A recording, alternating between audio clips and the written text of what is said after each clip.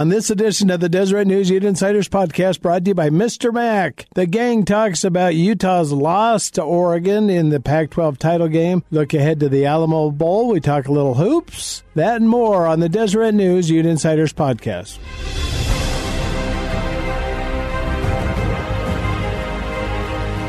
This is Brad Rock, former sports columnist of the Deseret News, with a tip.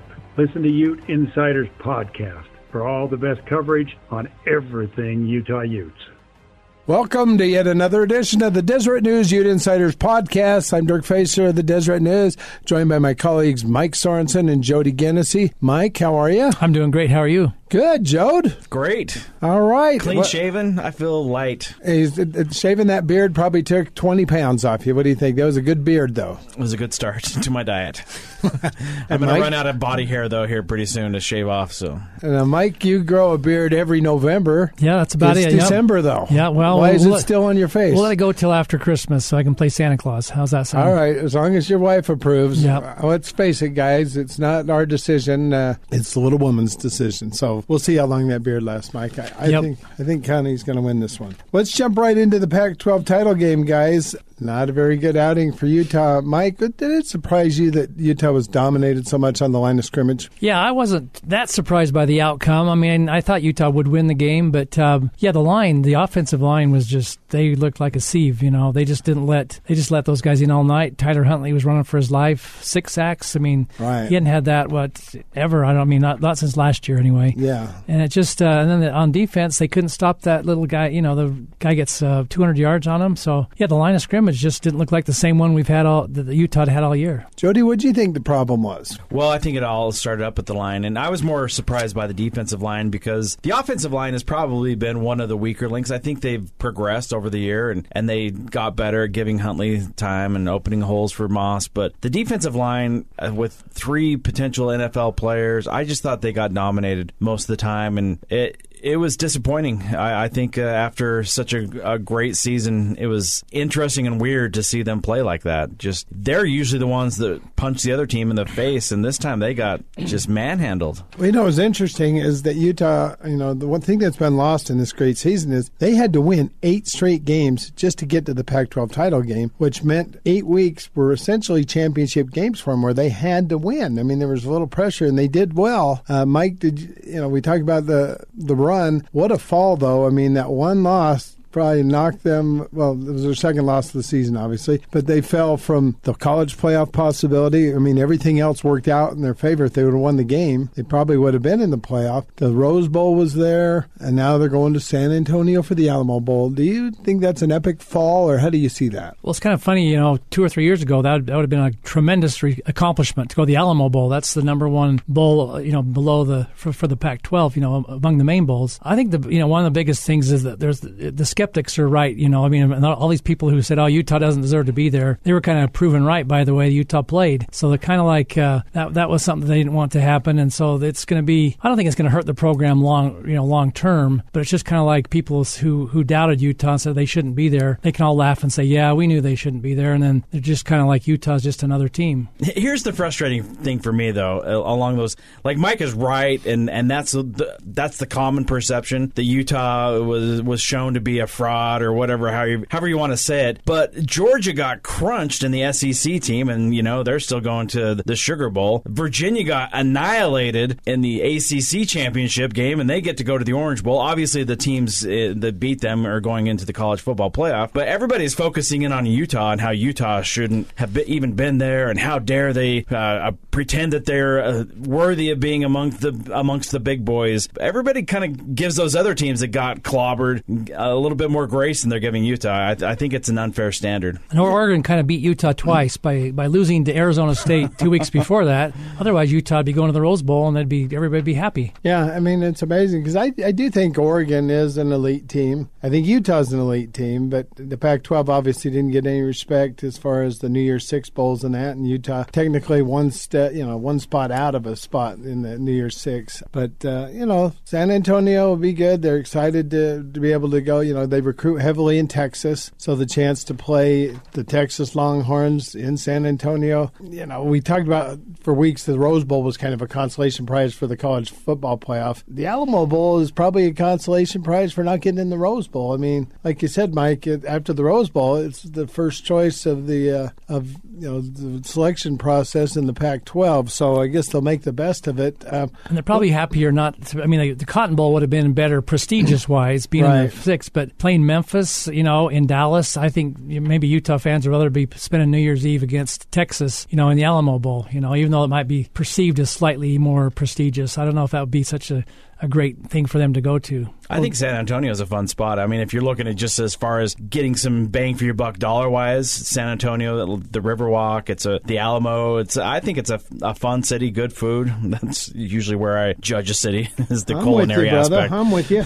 Give me a little Tex-Mex, but it is disappointing because I don't think that's a huge drop-off from the Rose Bowl to the Alamo Bowl, honestly. And, the Alamo Bowl handed out the sheet that said they're the number one non-NY6 bowl. And, yeah, whoop-de-doo. I mean... Yeah, well, they fill the place. I looked up the numbers, and they get 60,000 people to the game. Oh, they're going to have a lot of people there for Texas. They'll be there. But, the Longhorns are 7-5, Mike, and they fired their defensive coordinator, former Utah State coordinator, Todd Orlando, at the end of the season, and they reassigned their offensive coordinator. So technically, Utah's going against a young Texas team that has no coordinators right now, and they're 7-5, unranked. But they did put a scare into LSU and a scare into Oklahoma, two teams in the playoff. They lost to them by a touchdown each. Is Texas better than their record shows, or is Utah playing maybe like they did a West Virginia team a couple years ago in the Heart of Dallas Bowl that really doesn't have much to offer? I mean, Utah should be able to go in there and win, but the Longhorns have proven they can be good. Yeah, the start of the year, they were picked by a lot of teams to be a top 10 or 15 team. I think people look at 7-5 and don't look at the record of the individual games. You're right, they lost to LSU by 7. That's pretty darn good. They're the number one team in the country, and they scored, was it 38 points on them? It was like 45-38 or something like that. And then most of their other games were really close. So they're a good team. I think where Utah has an advantage is their defense is terrible. Texas is. Right. They ranked like 108th in the country in total defense out of 130 teams. They gave up 200 yards more than Utah did, 456 yards. And then in scoring, they were they gave up 29 points a game. And so I think Utah's offense has a chance to just, if they get in gear, to do well. I think the problem is going to be, Texas is very good offensively. And so if Utah's defense is like last week, they're going to give up 20 or 30 points. So then they're going to just outscore them. So it could be a 35-31 type game, and Utah just got to outscore them. Jody, Texas has got a prolific passing game, and Utah had some injuries, in the championship game, losing Julian Blackman and R.J. Hubert to injuries. Is that going to be a big factor in this game? Because Texas has the leading receiver in the country. He caught 103 passes, and their quarterback's really good. Is it going to come down to Utah's defensive line's got to wake up from last week's slumber and put some pressure on him so he has to make some quick throws? And then the secondary is obviously decimated a little bit at safety. Yeah, I think it's going to be interesting because Kyle did mention that these could be some severe injuries, so it's possible we won't see either of those two guys. Probably probable that we won't see either of those two guys in the Alamo Bowl. So, but I mean, the thing that except for the USC game and then Oregon didn't kill them in the pass game as much as they did the run. You've seen a Utah team that was able to get their linebackers involved, they have a deep defensive backfield, and then if they can get that pressure up front, that's gonna make the biggest impact. My favorite thing this week was to see some BYU fans bring up the Taysom Hill, that infamous photo of Taysom Hill running over the Texas defender, and some Texas fans were like, "Wait a sec, aren't you Utah's rival?" I think BYU fans they love to needle Texas for those wins that the Cougars had over them as well. I thought that was a fun aspect. Well, of this. The Orange Bloods don't take kindly to comments against their Longhorns, do they? Right. And so I think it's a fun matchup. I would rather see this Texas team than, Memphis or some other team like that. But interestingly enough, it was Utah that kind of paved the way for teams like Memphis to get included into the NY6 mix, and then Memphis kind of plays a factor in excluding Utah from the NY6 Bowls. So yeah, well, it's the way the system is, and like I said, Utah, all things considered, and with it being in their recruiting footprint, probably a good thing, especially if they can have a good showing in Texas. Don't you think, Mike? Yeah, it's probably good playing Texas. They could have played Iowa State or Kansas State or Oklahoma State. Those are the other teams that were kind of on the same level as Texas. Right. So I think having a local team, Texas is a big name. I mean, going back to when we were younger, Texas was a name program, unlike some of these other ones. So I think that's the best possible matchup probably that Utah could have hoped for. Mark Harlan pleaded for Utah fans that if you support the senior class and get to the game, there's going to be a lot of burnt orange in that crowd, don't you think?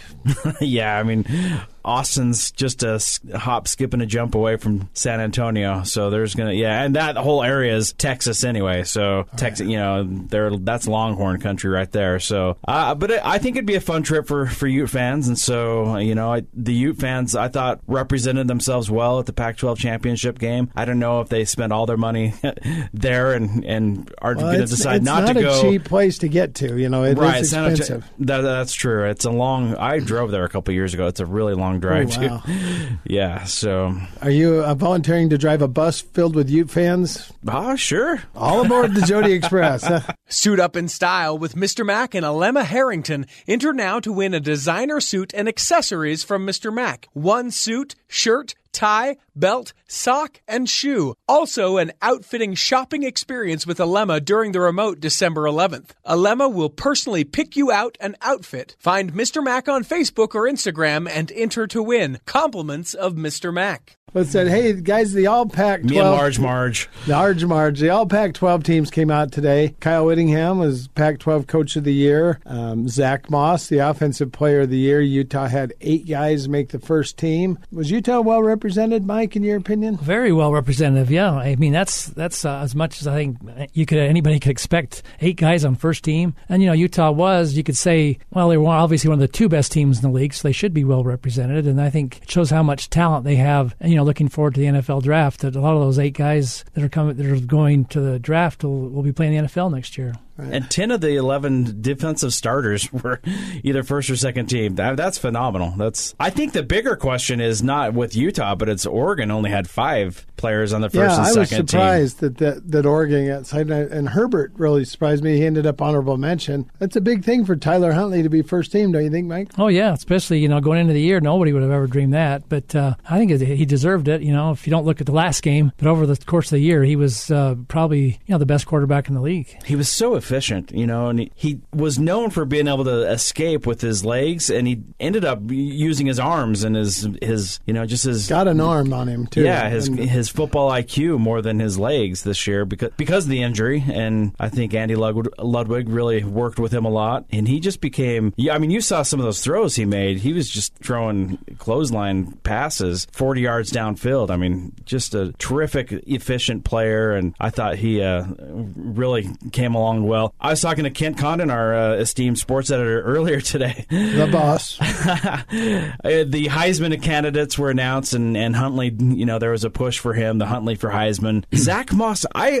think the Utes might have kind of underplayed Zach Moss a little bit. And I agree, because I don't think he was ever Pac-12 Player of the Week. Right. And then he's the Offensive Player of the Year. And I think well he deserved it. Yeah. I agree. So they should have done a Hollandale High for Heisman campaign, maybe. I thought that I don't know. I don't say that they did something wrong by promoting Tyler Huntley to be Heisman, but they probably should have thrown Zach Moss in there as well. Yeah, I don't know. Heisman campaign to me it's such a long shot. And I was able to go a few years ago when Alex Smith was a finalist. And I remember Reggie Bush was ticked that year because Alex Smith came in 4th and he came in 5th. They were high school teammates. And he was a little mad that, here he is, tailback at USC, and he's behind the Utah quarterback in the voting. But, those Heisman it's that Rocky campaigns, Mountain bias. And, Utah had a change in their sports information department leadership. And I think that maybe slowed the process because they didn't get the their campaign started as early. But like you said, I don't think people saw Tyler Huntley doing what he did. And,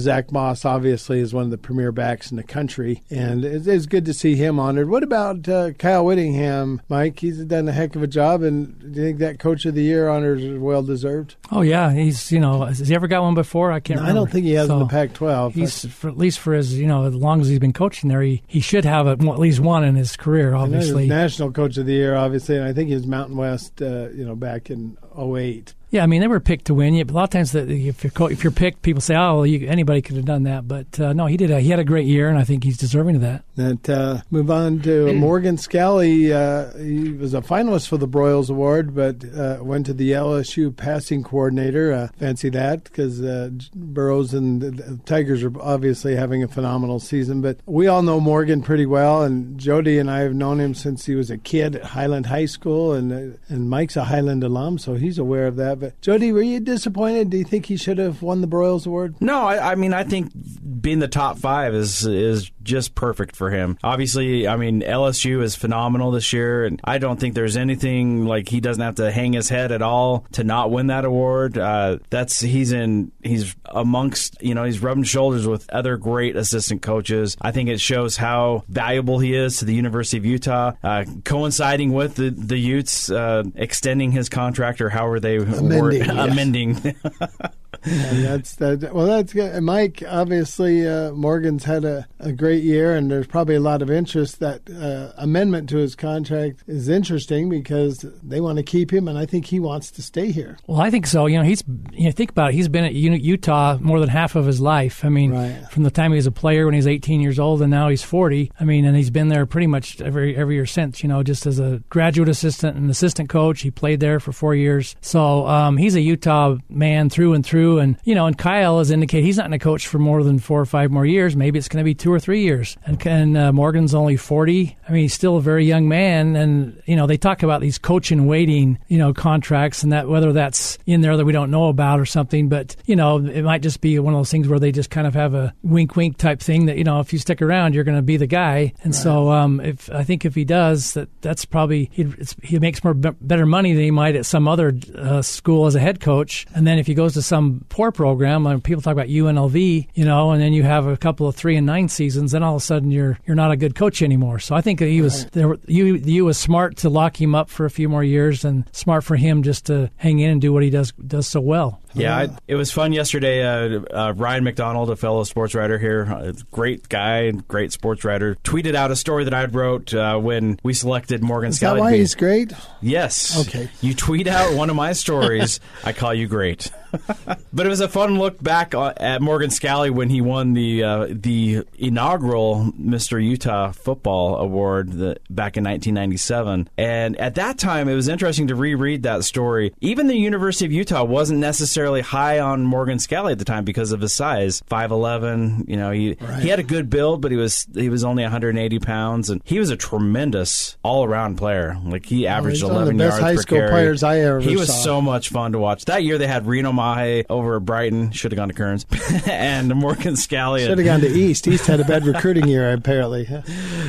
Those were the two the finalists for the Mr. Football Award. But I loved what Morgan said, that he wanted to follow his hero, Bud Scally, his dad, to the University of Utah. So he has dreamed of being a Ute guy and having this be his path since he was a little boy. And I love that he ended up at the U, was an All-American safety. So he's just a tremendous player, a great guy. Now he's on that coaching path, and I think the Utes would be smart. I would be shocked if there wasn't as Mike said, a wink, wink, nod, nod little agreement in between the lines there. Yeah, I agree, and like I said, to be able to follow his father's footsteps at Utah, it's just a great story. And he's born in Salt Lake City, and as Mike said, he's a Utah man through and through, and an old Ram, yeah, an old Ram. I didn't want to bring that up, but yeah, he's the rival to my East High Leopards. But he's a good guy, and it would have been cool if he won that award. But I like that he admitted that he used to get beat up by his sister. Yeah.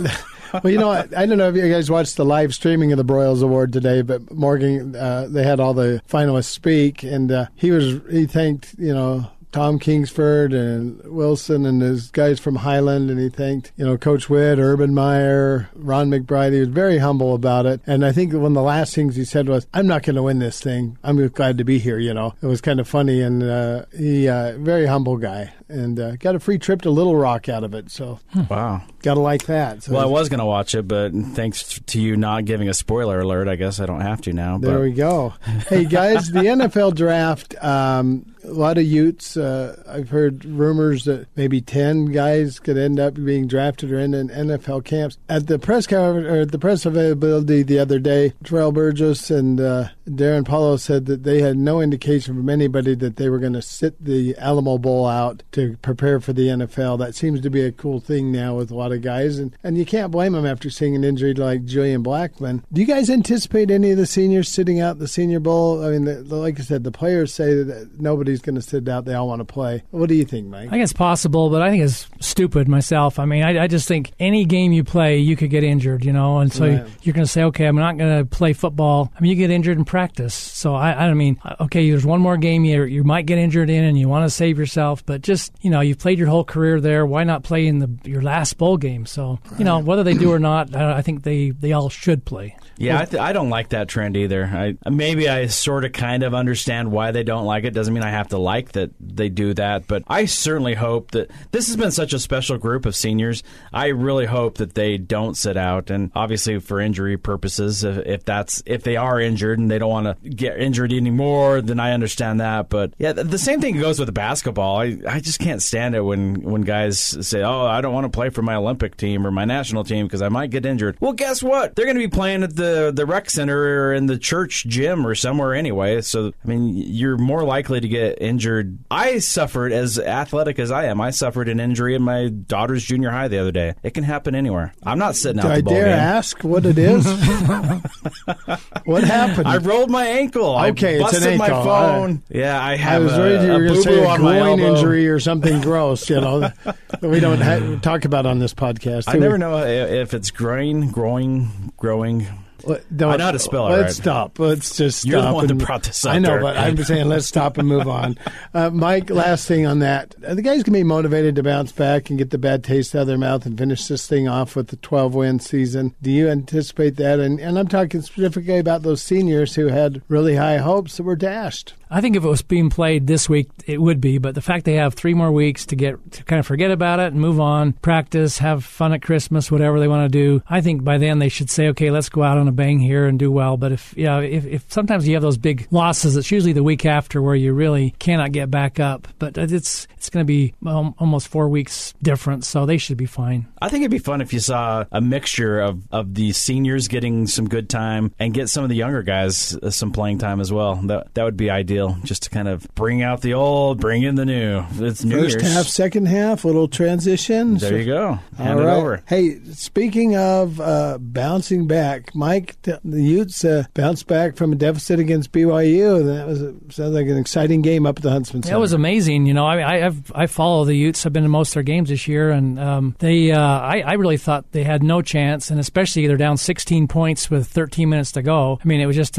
inevitable they were going to lose, and then these guys just kept scrapping away and chipping away, and these guys are all 19-year-olds, and I joke about them playing against a bunch of 27-year-olds. I mean, but they were in there, just playing well and going at it, and they Ryland Jones, who just out of high school, kind of led the comeback, and Timmy Allen's, they're both teenagers, and it was amazing. They tied the game and just dominated the overtime, so I was really surprised. I think that's a good win. I know Yoli Childs and TJ Haas were both out of the game later on, but that's still a really solid quality win for Utah. BYU won in Houston. BYU is a nice team. I just keep getting more and more impressed by Ryland Jones and this entire Utah team. I think Coach Trskowiak's done a really nice job of teaching them, and they could be a surprise of the Pac-12. All right, Jody, it's time for Mr. Tom Barberi and Jody. I'm Tom Barberi, and it's time for Utah by 5. On this week's Ute Insiders newsletter, I'm going to give 5 random opinions and insights on the Ute football program and so much more. Every week you can get the Ute Insiders newsletter delivered to your email inbox.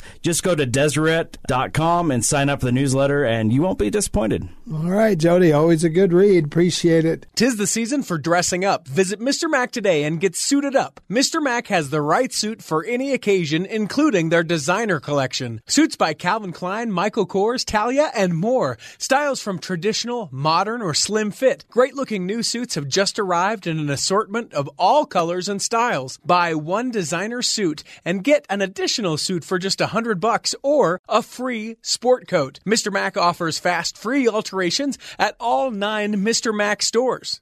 Let's close this thing out. I wanted to bring Richie, our guru, on for just a second. He made a prediction last week. I'm a guru, apparently. Well, thank you. You were right, man. Well, so the prediction that Dirk is talking about is, as we talked last week after the show, I said, you know what? Whoever scores first, that's game over. And the reason being, and people will hate this, is I don't feel like the Utes really got challenged altogether that much this year. USC certainly, and they lost. A couple other teams, Washington, we thought would be better than they were. And so the thing that I thought was there was so much hype around the University of Utah that they sort of bought into it. As much as, Whittingham will say, it's just a game and we're just going for it. I feel like they can't help but buy into it a little bit. It's so pivotal that, we've already discussed that if they would have won, it would have been likely the playoffs. It would have for sure, at very least, been the Rose Bowl. Right. That it was such a big game that they got in their heads. They played a really great team, and once they were behind, they just couldn't figure it out. They couldn't get out of their heads and get back on the field to be able to do it. Even though that third or I think fourth quarter, they started to really make an effort back. It was too little, too late. But yeah, I pointed to you don't do outfield for football, but I pointed to the end zone, just like Babe himself. I was covering the game at Levi Stadium, and I got a text from you, so I knew. So we had to end on the show. I'm going to call Richie out because he did that off air. So next time, do it on air. Here, I'll do this for the Richie's predictions. I'll do this coming up for the Alamo Bowl. Okay. It is my very strong feeling that the Utes will win, but they won't come back until the second half. It will be a slow start Ute game, and because of the home advantage that Texas has, it'll have to be come back from halftime in order for the Utes to win, but they will win the game. It's on the record. Richie does a great job. He puts our podcast together. We appreciate him, and I told him if he was right, we'd bring him on the podcast this week, and he was right. So he's the best looking man in the room, too. Yeah. Yes, he is handsome. He has a full set of hair on his head, so that gives him a long head start. That's an advantage. All right, hey, let's close this thing out, Mike. The Utes got a South Carolina transfer coming. From what I'm hearing, it's Cameron Rising's job, and Jason Shelley's obviously in the mix. Is there room for another quarterback? Yeah, that's one of the problems in college football. Is you can't have 5 quarterbacks, like any other position, because if you think you're good and you can't play, then you're going to transfer. So I think this kid, it's good to have him, coming in. But I think the job right now is Rising's or Shelley's. Shelley's been around, and so this guy's got to beat those two out. And then if he does, one of those two guys, well, maybe may move on. So who knows? Yeah. Utah volleyball in the Sweet 16. Yeah, I was just up there talking to Beth Lanier about an hour ago, and they were just excited as heck about that win. They went down to Provo. They had to play 2 Final Four teams from last year. They beat Illinois in 5 sets, and then they beat BYU, who they've had struggled with over the years. They've lost to them 2 of the last 4 years in the same situation. They beat them 25-15 3 times in a row. It was really unbelievable. I mean, that's usually what they do in a preseason game. And I asked her why what happened, and she just said everything came together that day. So they had just a great game. Now they have to play Stanford, who they've lost to twice this year already. They pretty much lose to them every year, and they got to play them at Stanford. So it's a big task for the women's volleyball team, but they feel confident. A couple of their players were there, and they think they can go in and win it and move on. Even just getting to the Sweet 16 for them, having to win at Smith Fieldhouse was, I think that's huge. And, I think that they had 11 different matches this year that went to 5 sets. So they've really learned how to overcome some difficult circumstances. Yep, they're good. Well, guys, gymnastics, Red Rocks preview is Friday, so it's getting to be a busy time of the year up on the hill, and the fact that volleyball's still playing just adds to that, doesn't it? Yep, and they're always good in gymnastics. I can't tell you much about who they have right now, but they're always one of the top 5 or 6 in the country. Guys, any closing statements? Jody? No, I still think this was a terrific Utah football season. Disappointing Pac-12 showing, but like you mentioned earlier, to win 8 in a row, to run the table after that USC loss, I think that there's a lot to be proud of. Mike? I'll put a word in for the basketball team. They have 3 straight neutral site games coming up. They play Weber State this week. They play Kentucky in Las Vegas next week, and they play San Diego State in Los Angeles. I think that's the first time Utah's ever had a non-tournament 3 neutral site games like that, and they have 6 altogether this year. So it's kind of a different thing, but it's kind of a new trend in college basketball, and Utah's one of them, and they won't be back home till January. Well, and they can get some wins out of these 3 too. That'll obviously help their NCAA resume. But yeah, because these are, especially the next 2, they're both ranked, and so it would really help them. Well, guys, thank you for joining us this week and talking Ute sports. I want to thank our sponsor, Mr. Mac. The good folks over there pick up a suit every once in a while so you look good. We want our listeners to look good, so Mr. Mac can help with that. Just a reminder, we're kind of a Twitter-first operation. You should try to follow us on Twitter and for breaking news on the Utes, and then go to Deseret.com for stories. We encourage you to do that. I want to thank Richie and Kent for their leadership with this podcast. And that's it. We'll talk to you later.